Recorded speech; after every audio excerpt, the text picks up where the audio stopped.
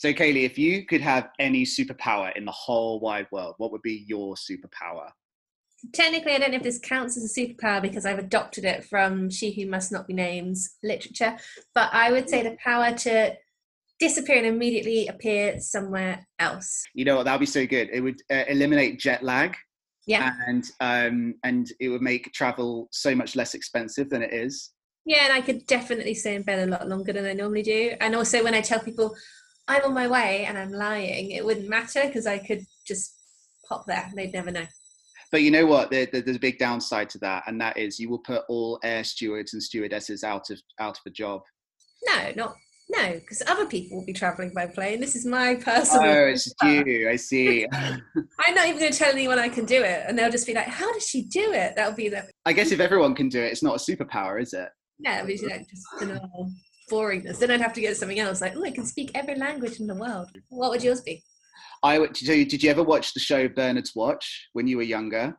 Yes. You know, he has a little stopwatch that stops and that freezes time. Mm-hmm. I want to be able to do that whenever I want. Because have you ever like whenever you wake up and you're just really tired and you've got to get up and go to work, you can just turn off your alarm, turn on your stopwatch and just sleep in for a little bit. And then when you start it again, it's still the same time it was when you froze time. I think that'd be really useful. Would you still age in that time? Like if you kept using the clock, would you end up really old compared to everyone around you? Oh God, we're going into proper Stephen King territory now, aren't we? No, I would say I don't age, but I can move around. But I can maybe move things. So I could just like move a person from one end of the street to the other and really screw up their mind. Or save their life if you were a good superhero. But I like that you got a meticulous mind. And in the show Bernard's Watch, he was always good with it. He even, like, if there was one episode where he had to go buy some paint to paint a room in like a second, and I can't really remember why. It was the kids' TV show. But he goes to the paint shop, he gets the paint, and he puts the money on the counter and leaves a note. And even at the age of 7, I was like, Bernard, mate, just take it. Just steal the thing. Like, no one's going to know. Who would ever know? Because I'm assuming all security cameras and stuff stop working in that pause of time. They'll just, nothing would happen. It would, if you looked at the recording, then that pot of blue paint just disappears from the shelf. I like the fact that both of our superhero powers basically are chosen to give us extra time in bed in the mornings. You know, it's practicality. That's what it is. In this fast-paced, technology-oriented modern world, these are the sort of superpowers that you need. Yeah, we don't need to save lives.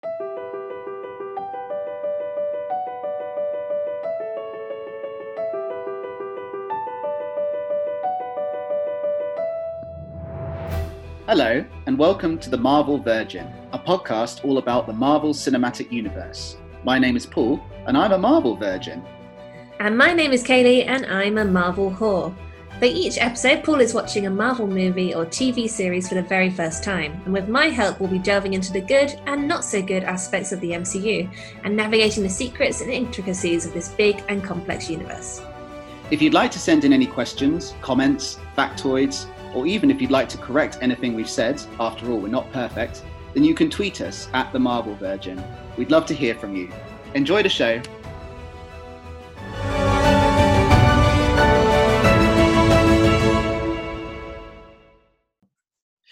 So this is our first episode for this podcast, and as such, we're going to be addressing the very, very first MCU film, which is... Dun, dun, dun! Iron Man. Iron Man. I mean, for people who haven't seen Iron Man, there may be some other Marvel virgins out there. It was released back in 2008. It doesn't seem that long. 2008 sounds recent. It was a pretty big deal at the time. It actually was one of the biggest box office movies, and it had, which is quite surprising, a very, very positive response from critics. People were like, oh, it's, you know, a deft intelligence, an infectious sense of fun, vibrant charm, turbocharges the superhero genre. It's interesting that they're calling it, that they're so enthused about it, but I think if it was released now, it would be considered quite unoriginal. Yeah, probably. I mean, if you think about it at the time, we really only had DC movies in terms of superhero, and they were very...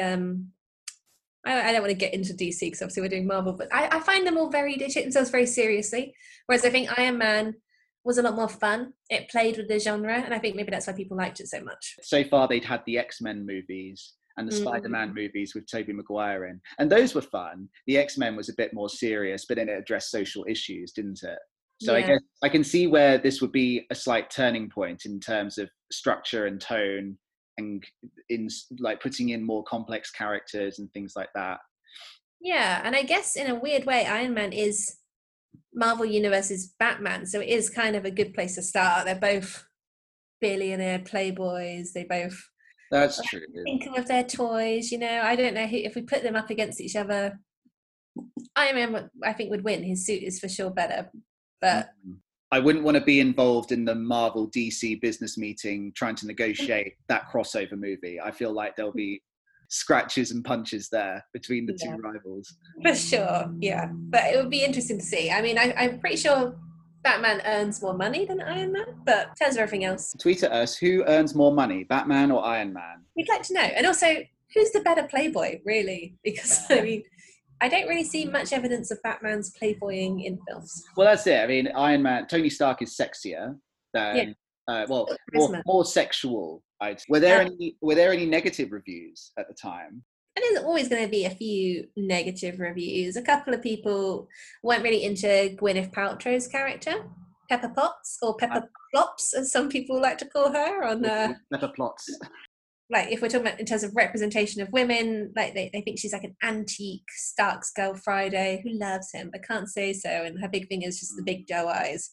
But then she's a smart woman. Like, she's there on her own merit, and she sorts out a lot of, are we allowed to swear on this? She sorts out a lot of stuff on this. True. It's true. I think, speaking very generally, and we'll go into more details as this podcast progresses, I liked Tony Stark, as we said. I think he's a great character. Robert Downey Jr. plays him so well. He's so much, right from that very first scene in, I think they're in Afghanistan or something, and he's in the truck and he's conversing with the other soldiers. I immediately was like, I like this guy. I don't care how immoral he might be. I don't care that he's drinking whiskey in a pinstripe suit in the middle of the friggin' Middle East.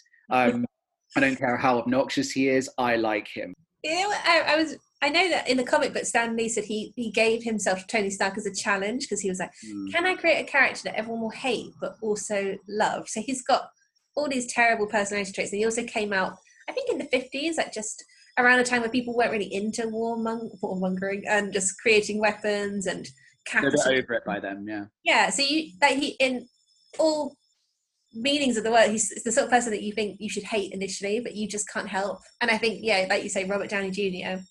is like chef's kiss. He's the ideal man to play that role.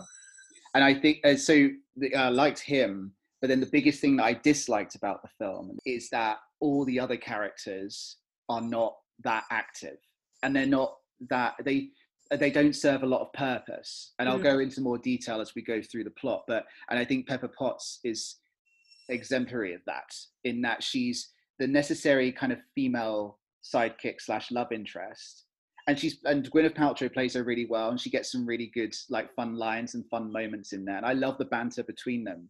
But I kept thinking a quick rewrite could have got rid of her easily, and I think actually that she needs to have had more significance in the story. We're going back to 2008 here, and this is now a long time ago, which is horrifying for millennials like us, because 2008 feels like it was 2008. It's not. It's 12 years ago. It was not last decade. It was the decade before that now. But I think there's now a stronger demand for more female characters and more active female characters. And I think we see that in various media. So I hope we see that as we go through the MCU universe. Oh, you're going to get such a treat later, Paul. Otherwise, I'm going to get so angry in these later episodes. You'll be raging. Like, women deserve more. And I'll be like, don't worry, Paul, they're coming. The women will come. I watched it with my boyfriend, Doug, and he, at the end, so he doesn't really like films like this anyway. So his overall comment was, Iron Man, more like Iron Meh. Yeah, I mean, as someone who knows Doug well, I can see that it wouldn't be his kind of thing. It's not really high art, let's say, but I guess it has a place, and I think what it does well. But I think when we say high art, it's interesting because that brings up this really snobbish argument of what is high art and what is low art. But these films, like Martin Scorsese, wasn't it Martin Scorsese who criticized these films, and he said that they don't have much sort of dramatic impetus, and they just have like a good guy and a villain, and you know that the good guy is going to defeat the villain somehow. And I sort of thought, but this is a bit unfair because these films are so culturally significant. Superheroes have been so culturally significant and still are. They're sort of timeless things, because who doesn't want a hero to just come along and make life so much better for you? Exactly. And that argument, you could apply it to Disney films as well. Like every princess is going to meet her prince. I mean, maybe not so much nowadays of feminism.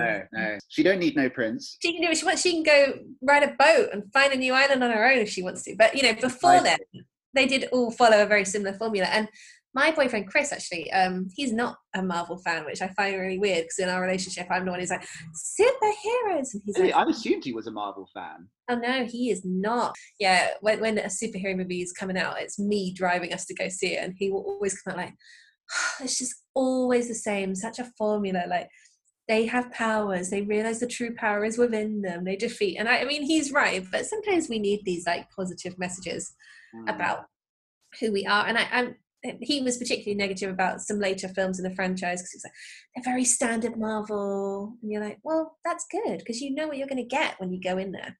Exactly. Like, can I just say also, Doug's review was quite funny. But I'm looking at IMDb's. I've sorted it by 1-star reviews, and the number one on there is RoboCop flies to Afghanistan, which I thought was muito bueno in terms of like that is a very good summary. I've never seen RoboCop. That's not Marvel, though, is it? No, it's not. You're safe, but I do think you should probably watch that at some point. Maybe I should. It sounds like a bit of a cultural cornerstone, that one. Yeah. Let's talk about you. This was your first Marvel introduction. You know what? Already the title of our podcast is a bit misleading because I'm no longer a Marvel virgin. I've had my Marvel hymen well and truly destroyed, and but I'm inexperienced.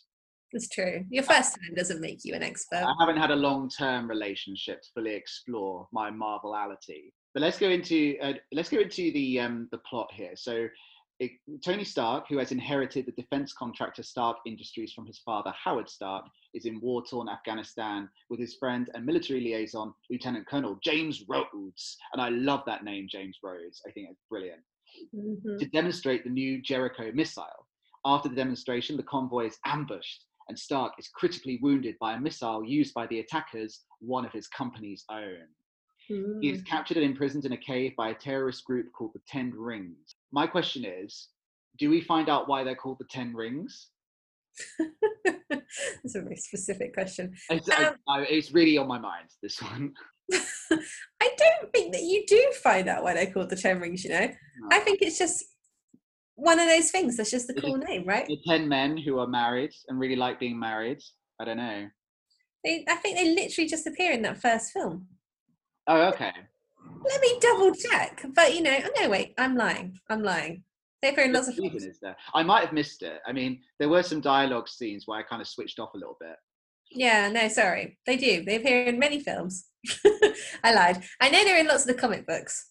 But I don't think they ever really go into the names. I just think that's the name. There's 10 of them. I think they're each ring shaped. I'm lying. I have no idea why they're called the 10 Rings. Maybe they were born in Middle Earth, took their rings, and came over into the MCU. Maybe it's something like that.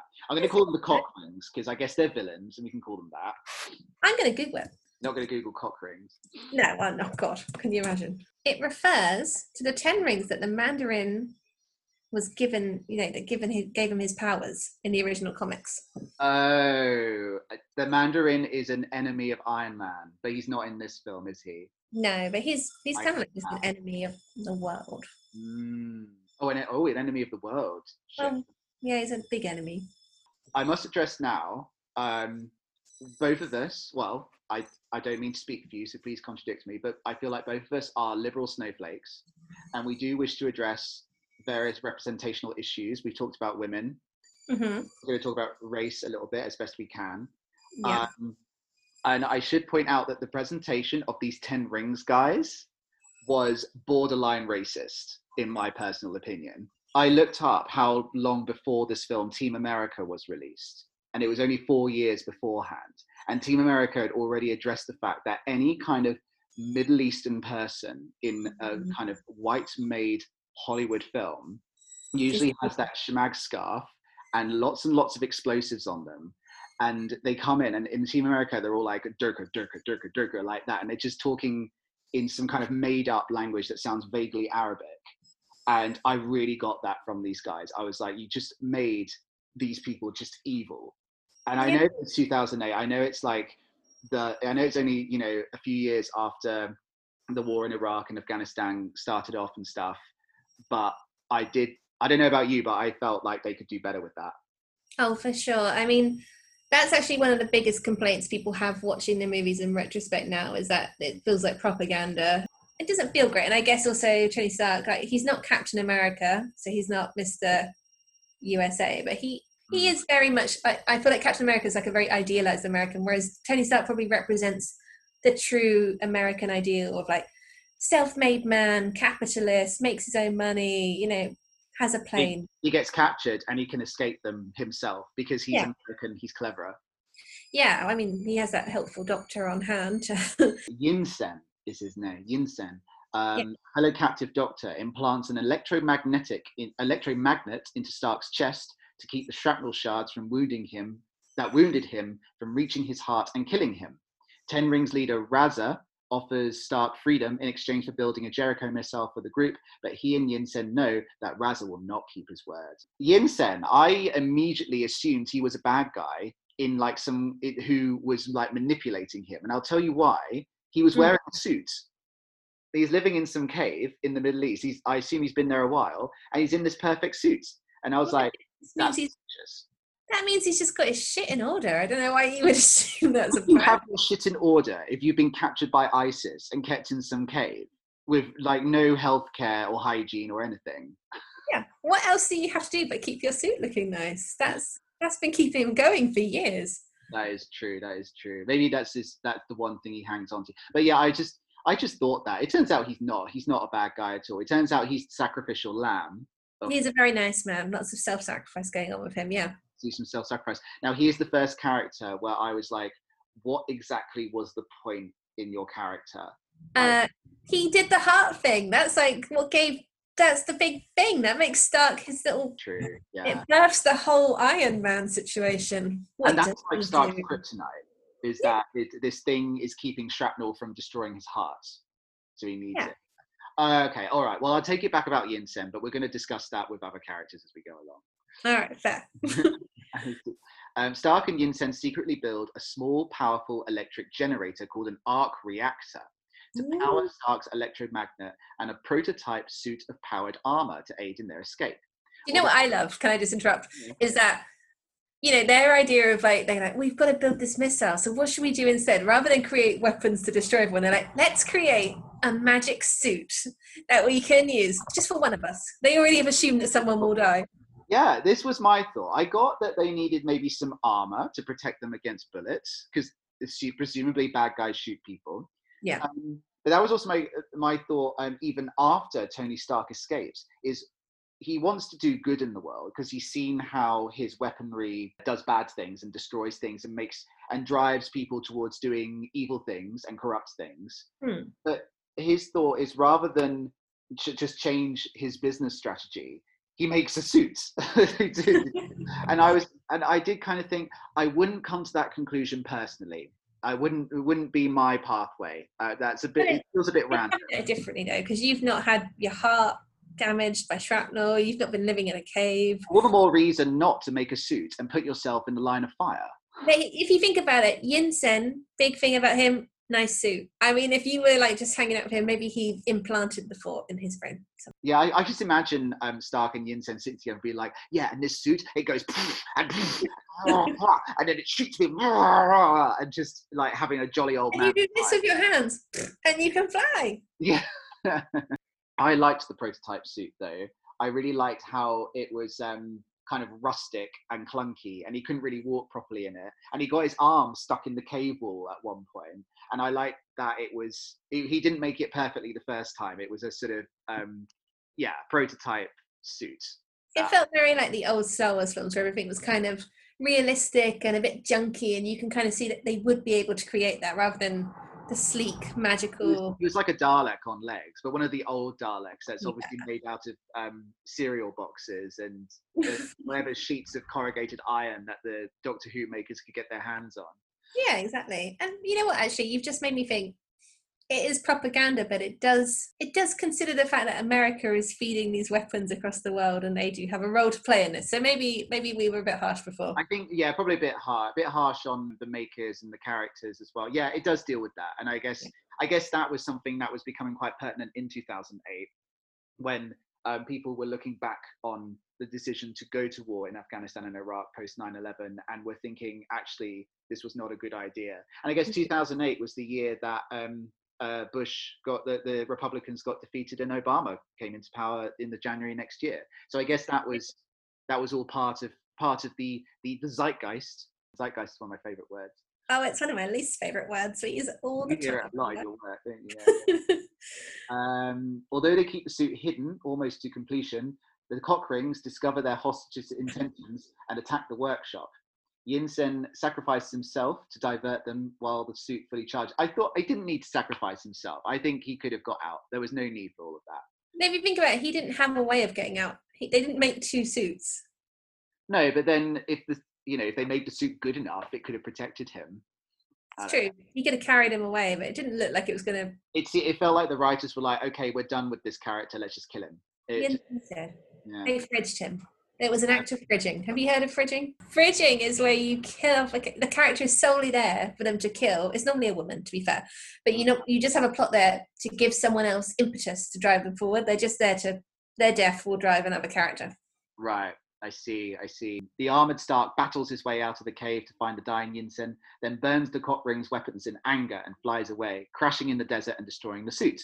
After being rescued by James Rhodes, Stark returns home and announces that his company will cease manufacturing weapons. Round of applause for Tony Stark and his moral. You've learned something from all of this. He has learned and he has grown. But Obadiah Stane, another great, I love these names, his father's old partner and company's manager, advises Stark that this may ruin Stark Industries and his father's legacy.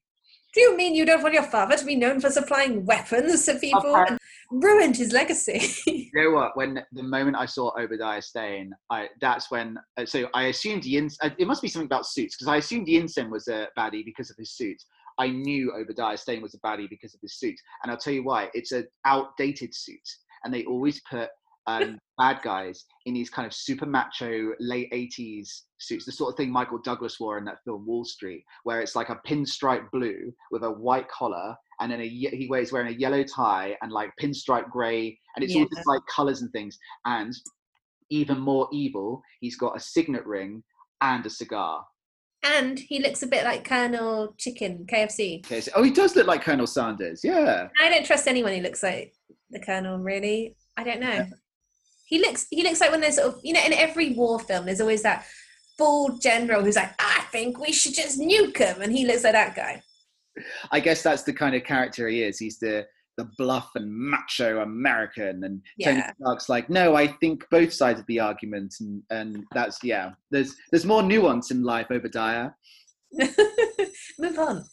Anyway, in his home workshop, Stark builds a sleeker, more powerful version of his improvised armor suit, as well as more powerful arc reactor for it and his chest.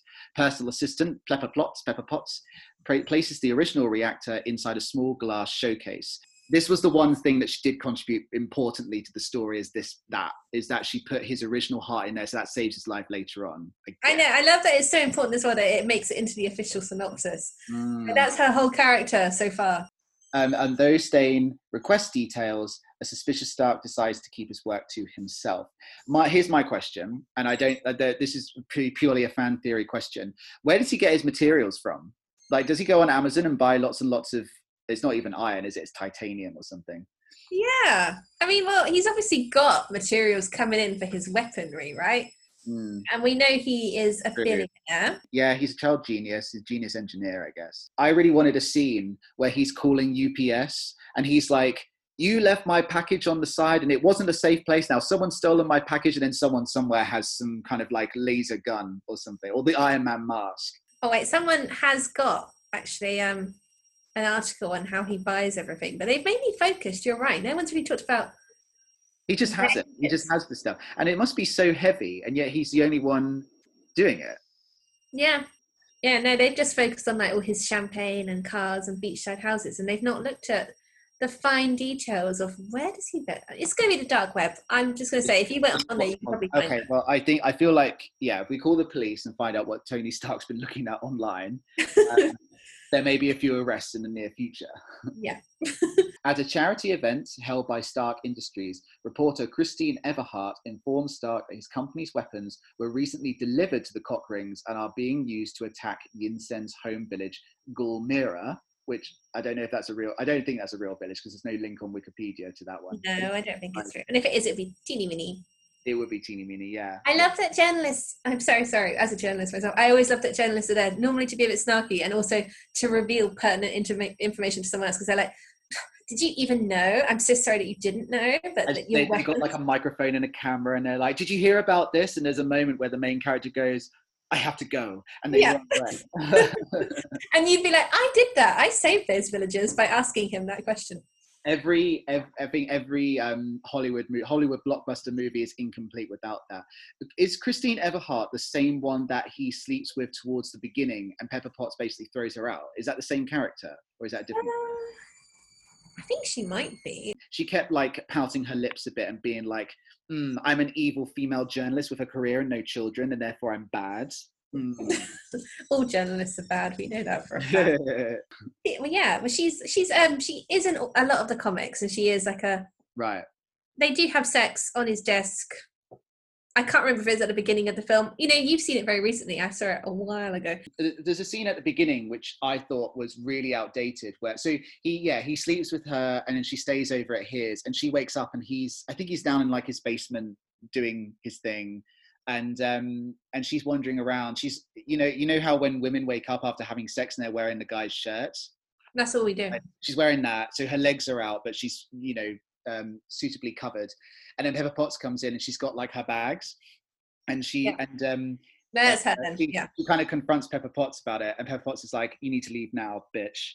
And she goes, oh, what do you do around here? And Pepper Potts goes, I take out the trash, like that. And I thought that was quite a good punchline. However, I am like, Pepper, babe, are you slut shaming?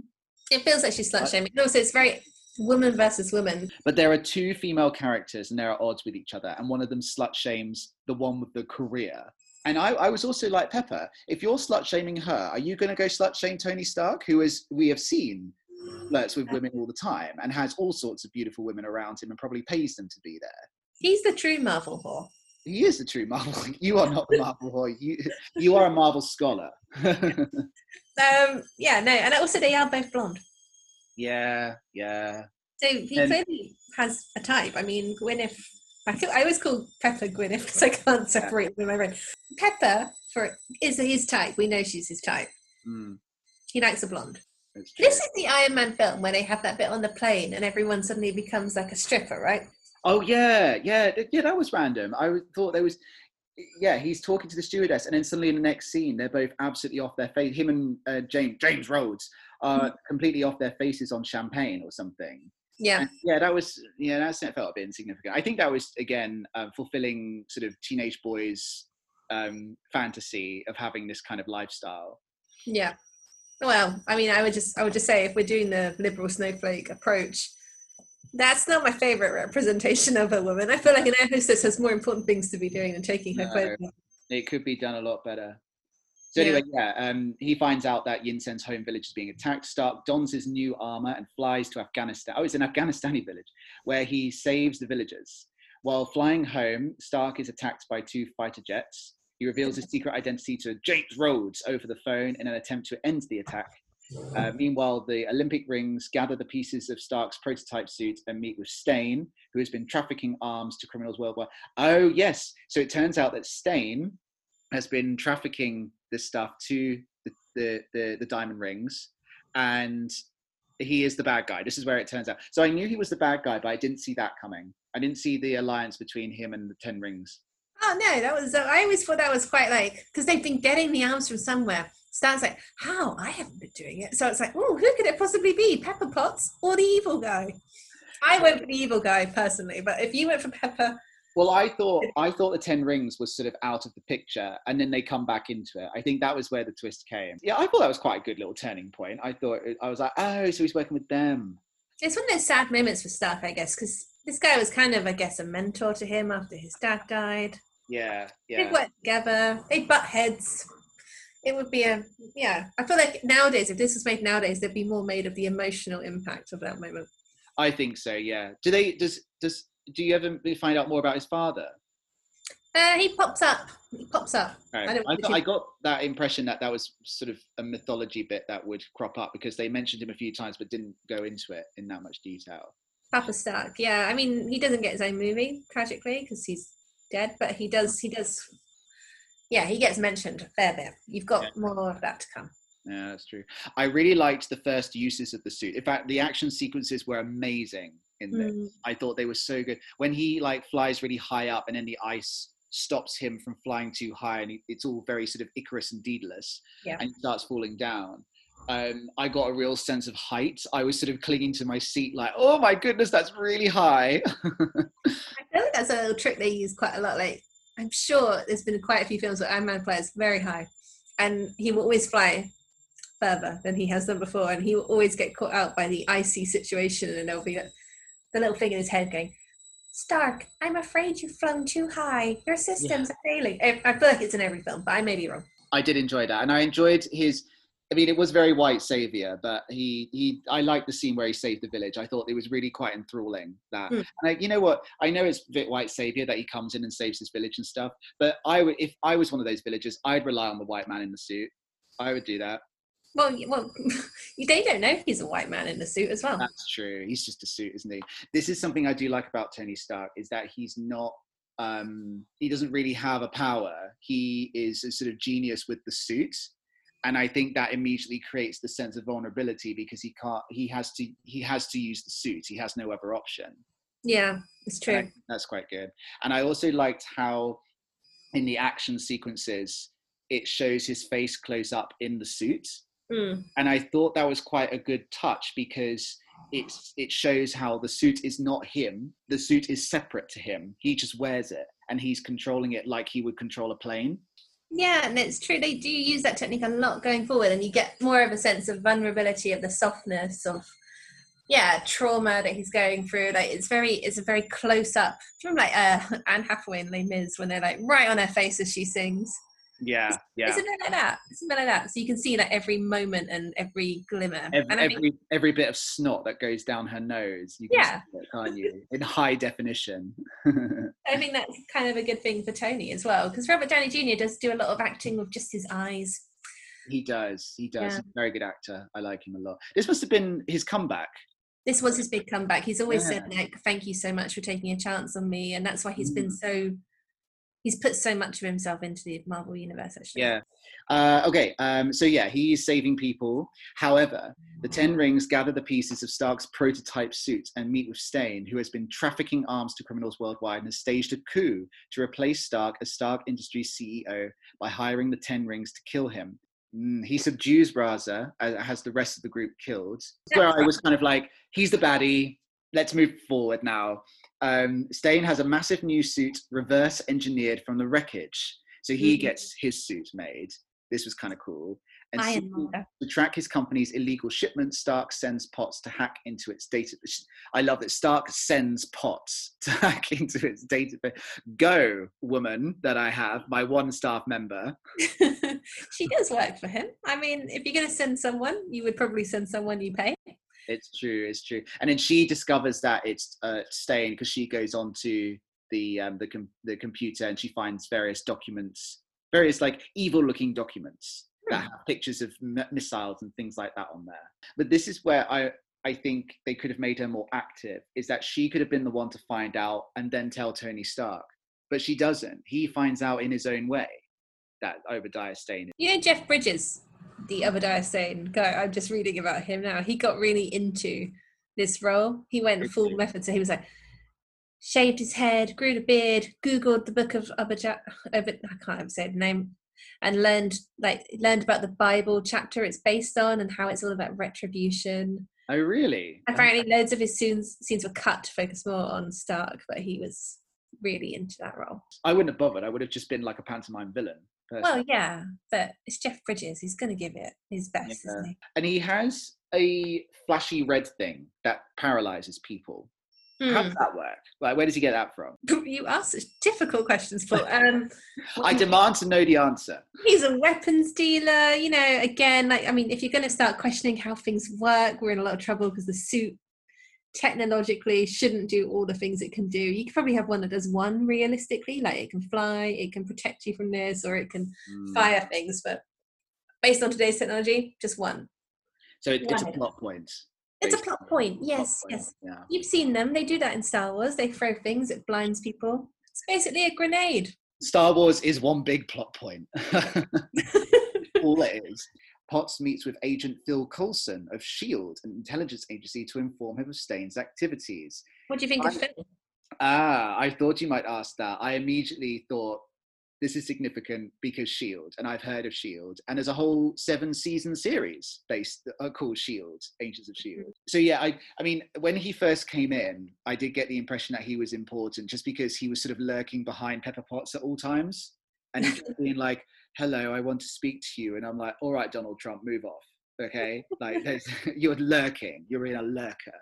Mm-hmm. My question about him is, does he get more interesting? Interesting is, you know, it's sort of personal thing, but he does definitely appear in the UN.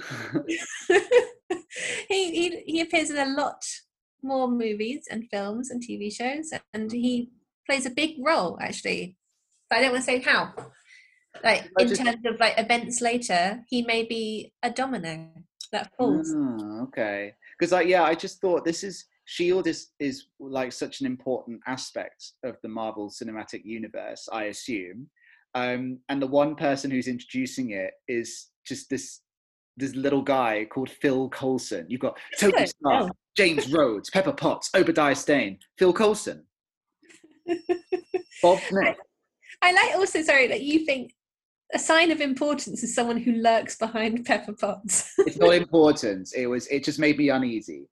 When he became a good guy, I was like, okay, fine, you're just a bit weird, that's all. Yeah, well, I'm sorry, I thought he was in every film, and I was going to say, like, oh, he's in every single film, but he's in 1, 2, 3, 4, 5 films. 5 films, but he's also in his own TV series. So, and you know what, in the comics, they go rogue with him a little bit. They make him a supervillain at one point, so. Oh, okay. Yeah. I guess he's a bit like a hobbit in the sense that, you know, in the Lord of the Rings, you need this sort of short. That's really heightest of you. It's not heightest of me, no, because, like, you know, the hobbits are our little. They ground us in. They give us a way in, and he feels like a sort of normal person's role in the world of superheroes. True. Well, I look forward to seeing more of him in the future and finding out more about what S.H.I.E.L.D. is, and deciding if you think he's interesting. And so I think he's interesting. Well, maybe he'll have. Maybe he's meant to be like the kind of dull one, in order to accentuate how interesting everyone else is. Well, you know what? That's a very fair point. Actually, I quite like that. Okay, so he helps Pepper Potts to... What does he help her to do? He helps her to get into a place so that she's at the climax. I feel like that's his role, is to get her to the... Yeah. And then she presses a button, and that helps Stark to kill Obadiah Stane with blue light. It's the arc reactor. Powers, isn't it? It does like a big. I don't know what it is. It's not radiation. I guess electricity or something, and it just whatever it is that powers the arc reactor gives a little surge out and it overpowers everything. I think Stark is very lucky that surge of power is in a perfect column going up to the sky, so that it doesn't actually kill everyone else around it. It's very lucky. No radioactivity, nothing like that in there. Maybe his superpower is luck. Yeah, I want that as my super. Okay, I've changed my mind. My superpower is just luck. And yeah, so Tony Stark wins the day, and then well, I guess Pepper Potts does press the button, which unleashes the blue light thing. Giving her a lot of credit there, but yeah, but then she's helped along by old Phil Coulson, who, I mean, all he seems to really do in it is just open a door and be mysterious. He does it very well, though. doesn't he? Yeah, he does do it very well. He does do it very well. And then Rhodes, but there was the scene where Tony Stark he's in his garage with the cars, and he gets into a car, or he gets into the suit, I can't remember, and he's flying off, and Rhodes is with him, and Rhodes says to him something like, "You need me to do anything else?" Until he starts like, "No, I'm fine, babes," and goes. And I was like, "But you haven't done anything in the first place." No, he stopped all those fighter jets killing him. Remember? But so anyone could have, any soldier could have done that. He could have just contacted a random nameless soldier to do that. He could have done, but he didn't. He contacted his best friend in the world. And then later on, Pepper Potts is talking to Phil Coulson, like after everything's happened, like the happy ending. And he says something like, "Thank you for everything." And I'm like, "Thank you for what?" If they were there at the climax, they watched and they were, wide-eyed as the two suits were fighting each other. But I just felt like they didn't serve, all the side characters didn't serve a lot of purpose. You can have Stark and Stain. Oh my God, they're called Stark and Stain. How funny. I didn't catch that. You have Stark and Stain fighting, and then all the other characters are quite circumstantial. I think my biggest gripe is probably with Pepper Potts, because these are always written by men usually at this point. Yeah. I don't know if there were female writers later on, but we can address that when we get to that episode. Yeah. He is the one main female character in a group of men, and the only other female character she interacts with, it's hostile and antagonistic. And I really wanted a scene where she's with her other female friends, and they're all like, "So how's work, Pepper?" And she's like, "Oh, he's just always away, and he's always in his basement doing stuff." And they're like, "You might want to check that out. Like, that sounds dodgy." And she's like, "Yeah, but I checked his internet history, and it does look a bit dodge." And it's just like, I love him. It's like all her talking about like gossipy everyday life things, But she does, it's just this one woman in this big group of men who has no friends. Well, I think that is also a good spin-off series. We could call it The Love Interest, and it would just be about the love interest of a superhero, but never her interactions with him, always with all her the friends. Women, all the female love interests have their own series. Yeah. I think we're on to something. Hello, Marvel. Hello, ring. And we'll just ring Netflix. Don't go like that. You've missed out an important bit, I feel, with the press conference and Stark just being like, "I am Iron Man." Yes, I really liked that. Really liked the I think that's so original, because every superhero film up to Iron Man has had the superhero desperately trying to hide their identity. The first Spider-Man trilogy with Tobey Maguire in is built around that kind of imperative, isn't it? And then X-Men is all about that. I really, really liked that he's just like, "Fuck it, I'm Iron Man." Yeah. Who else is going to have the technology to build that suit? It's obviously me. I think it's a pride thing for him, because it's such an amazing piece of tech. You would be like, "No, that was legit me. I did that." And then did you sit with it long enough to see the post-credit scene? I'm watching all the post-credit scenes. I have a gripe with post-credit scenes, because I'm like, if it's good enough, just put it before the credits. I don't want to sit through these credits, but I'm going to have to now, aren't I? I mean, also, just to criticize maybe a tiny bit your post-credits hatred, I guess if you think about it, these films, there's so many people involved that wouldn't get credit normally, like all the special effects people, all the people behind the scenes, and I feel like this is a good way to make sure they get their due. Good point, because they all contribute important things. I question whether people would actually read it, or whether they just sit there chatting in the cinema, and then when it all starts up again for the last like 20 seconds. It's more like a mark of respect, because my dad, like, obviously he's done a bit of a dalliance in the movies, and he's always been like saying rogue, like second assistant director, which is miles down, and he always wants you to just sit to the end to just show your respect. I guess like doing the silence it's a good point, because you go through the credits, you really shows how many people are involved in just this 2-hour movie. Yeah, the huge amount of people, and they all of them play a part. So yeah, it is. You make a good point. I will not moan about that ever again. Before we go into the quiz, I have one thing to share with you. And on the end of the Wikipedia page for Iron Man, there is a link to another Wikipedia page, and it's titled "List of Films Featuring Powered Exoskeletons." Oh, wow. Apparently this is a genre. Live Science said in 2013 that it was fairly common to see powered exoskeletons in films, and that it helped educate the public about potential real-life usage. Ooh. So we might have our very own Iron Man someday. But some of the films they list include Aliens, because in Aliens, she's like, get away from her, you bitch. And she's in that great big thing. Oh, yeah, the great big thing. The Amazing Spider-Man 2, Avatar, The Avengers, Avengers Age of Ultron, Avengers Infinity War, Avengers Endgame. Yeah. Batman and Robin, Batman vs. Superman, Captain America, Civil War, District 9, Edge of Tomorrow, Elysium, G.I. Joe, The Rise of Cobra, Iron Man 2, Iron Man 3, Matrix Reloaded, Matrix Revolution, Spider-Man Homecoming, an absolute classic that I assume neither of us have seen, Starship Troopers 3, Marauder. Did not know there was a third. There's a Starship Troopers 3. Teenage Mutant Ninja Turtles, The Wolverine, and the very last one on this alphabetical list, and probably the greatest of all these films, The Wrong Trousers. Oh. I never thought I'd see a Wikipedia page where Wallace and Gromit are listed alongside Iron Man. You could say they were maybe the inspiration. Yeah, you never. That was made in '93, and I think Iron Man predates that. It does a little bit, yeah, but okay. Well, maybe they were influenced by it, I don't know. But I thought I'd share that because I thought it was very amusing. It really shows that Wikipedia does have a lot of very random stuff on it. That's very true. And you know what I also find interesting? I can't say his last name because, again, I feel like this is just proving that we're big readers and we don't speak ever aloud. Michael Crichton, Jurassic Park? Yeah. Is that how you say it? It's not Christian, is it? I think it's Crichton, yeah. I think it's could be wrong. So they worked with his researchers to find a grounded, realistic way to deal with the suit. Oh, okay. He kind of is quite good at finding realistic. Well, it did feel, it felt very...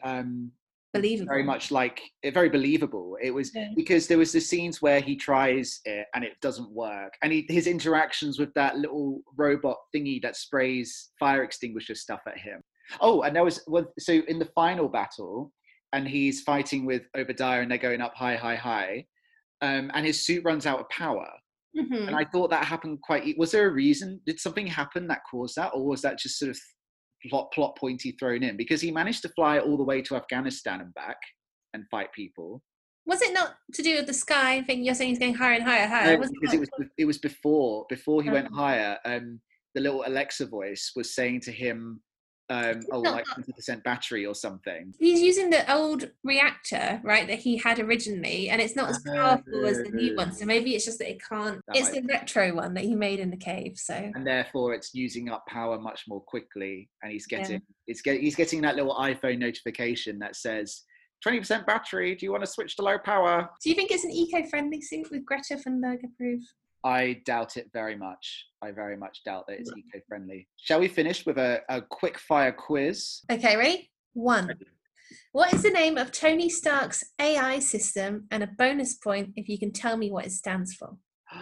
Okay, so it's not Alexa. I kept calling it Alexa. It's Jarvis, isn't it? Jarvis. I have no idea what it stands for. Just a random visionary intelligence system. Oh, you know what? You were very close. It's just a rather very intelligent system. Just a rather very intelligent. Because Tony Stark. I don't think that was explained in the film. I can't remember that being explained in the film. I would have remembered that. That's very funny. Yeah, and it's voiced by. Did you know it's voiced by Paul Bettany? Paul Bettany, yeah. I thought it was a bit underused. I thought he could have been used a bit better in it. But you know what? In the comics, Jarvis is actually a human being, Butler, really? who looks after Tony Stark when his parents died. But I guess that's very much like Alfred and Batman. So maybe they made a conscious decision to be like, you know what? No, we're not doing another Butler dad situation. Because if Michael Caine's not playing it, then there's no point having it in the film. There's literally no point, is there? So number 2, you can guess.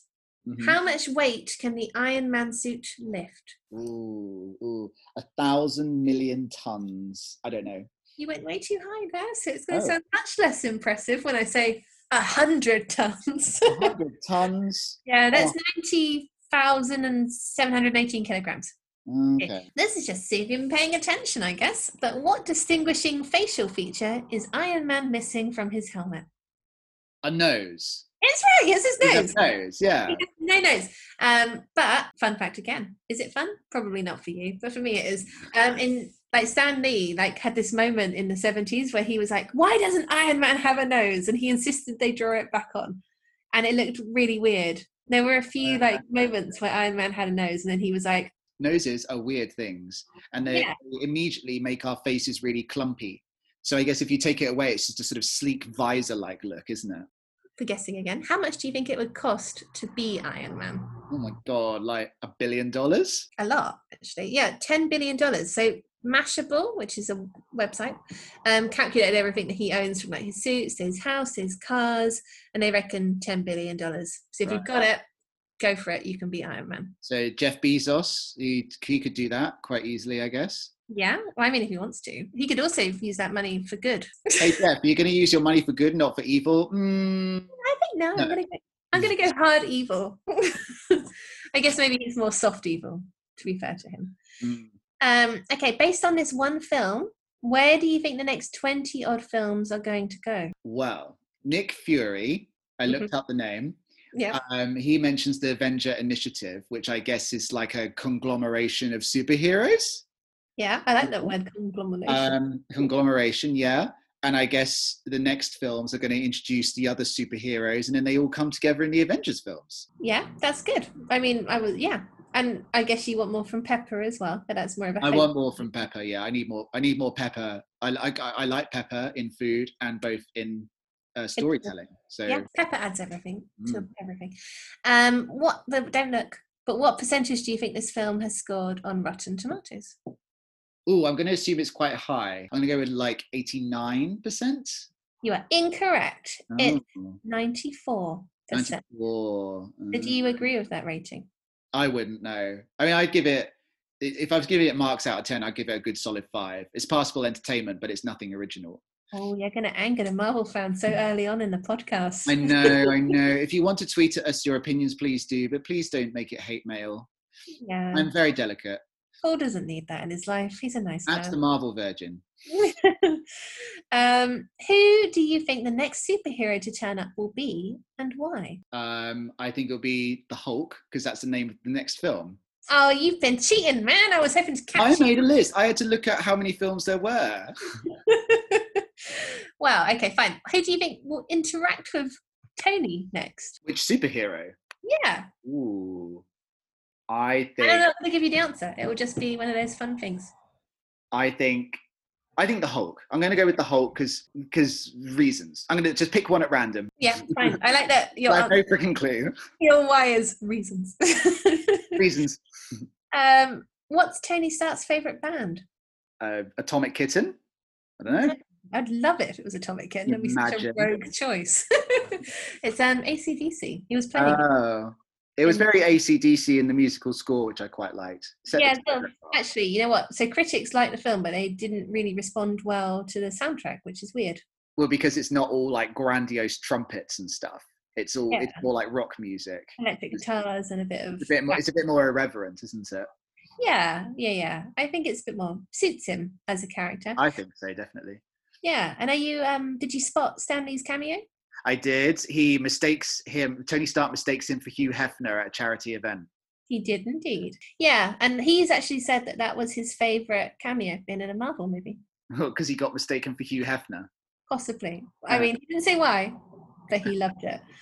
And then I guess the last one is, are you excited for your Marvel journey? I am excited because I'm assuming that not all of them are the same formula as this.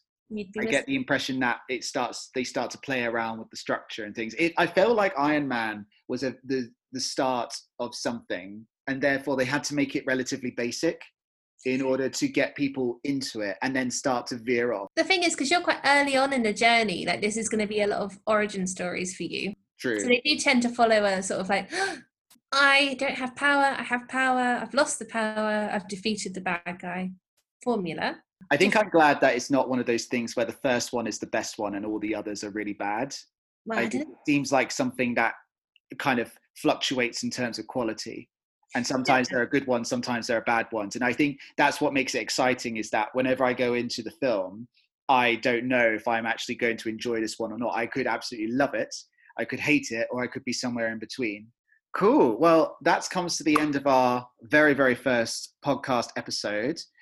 Next time we're going is it just called The Hulk, or is it The Incredible Hulk, or The Incredible Hulk? I hope you enjoyed the show, and I hope you all listen in next time. Bye.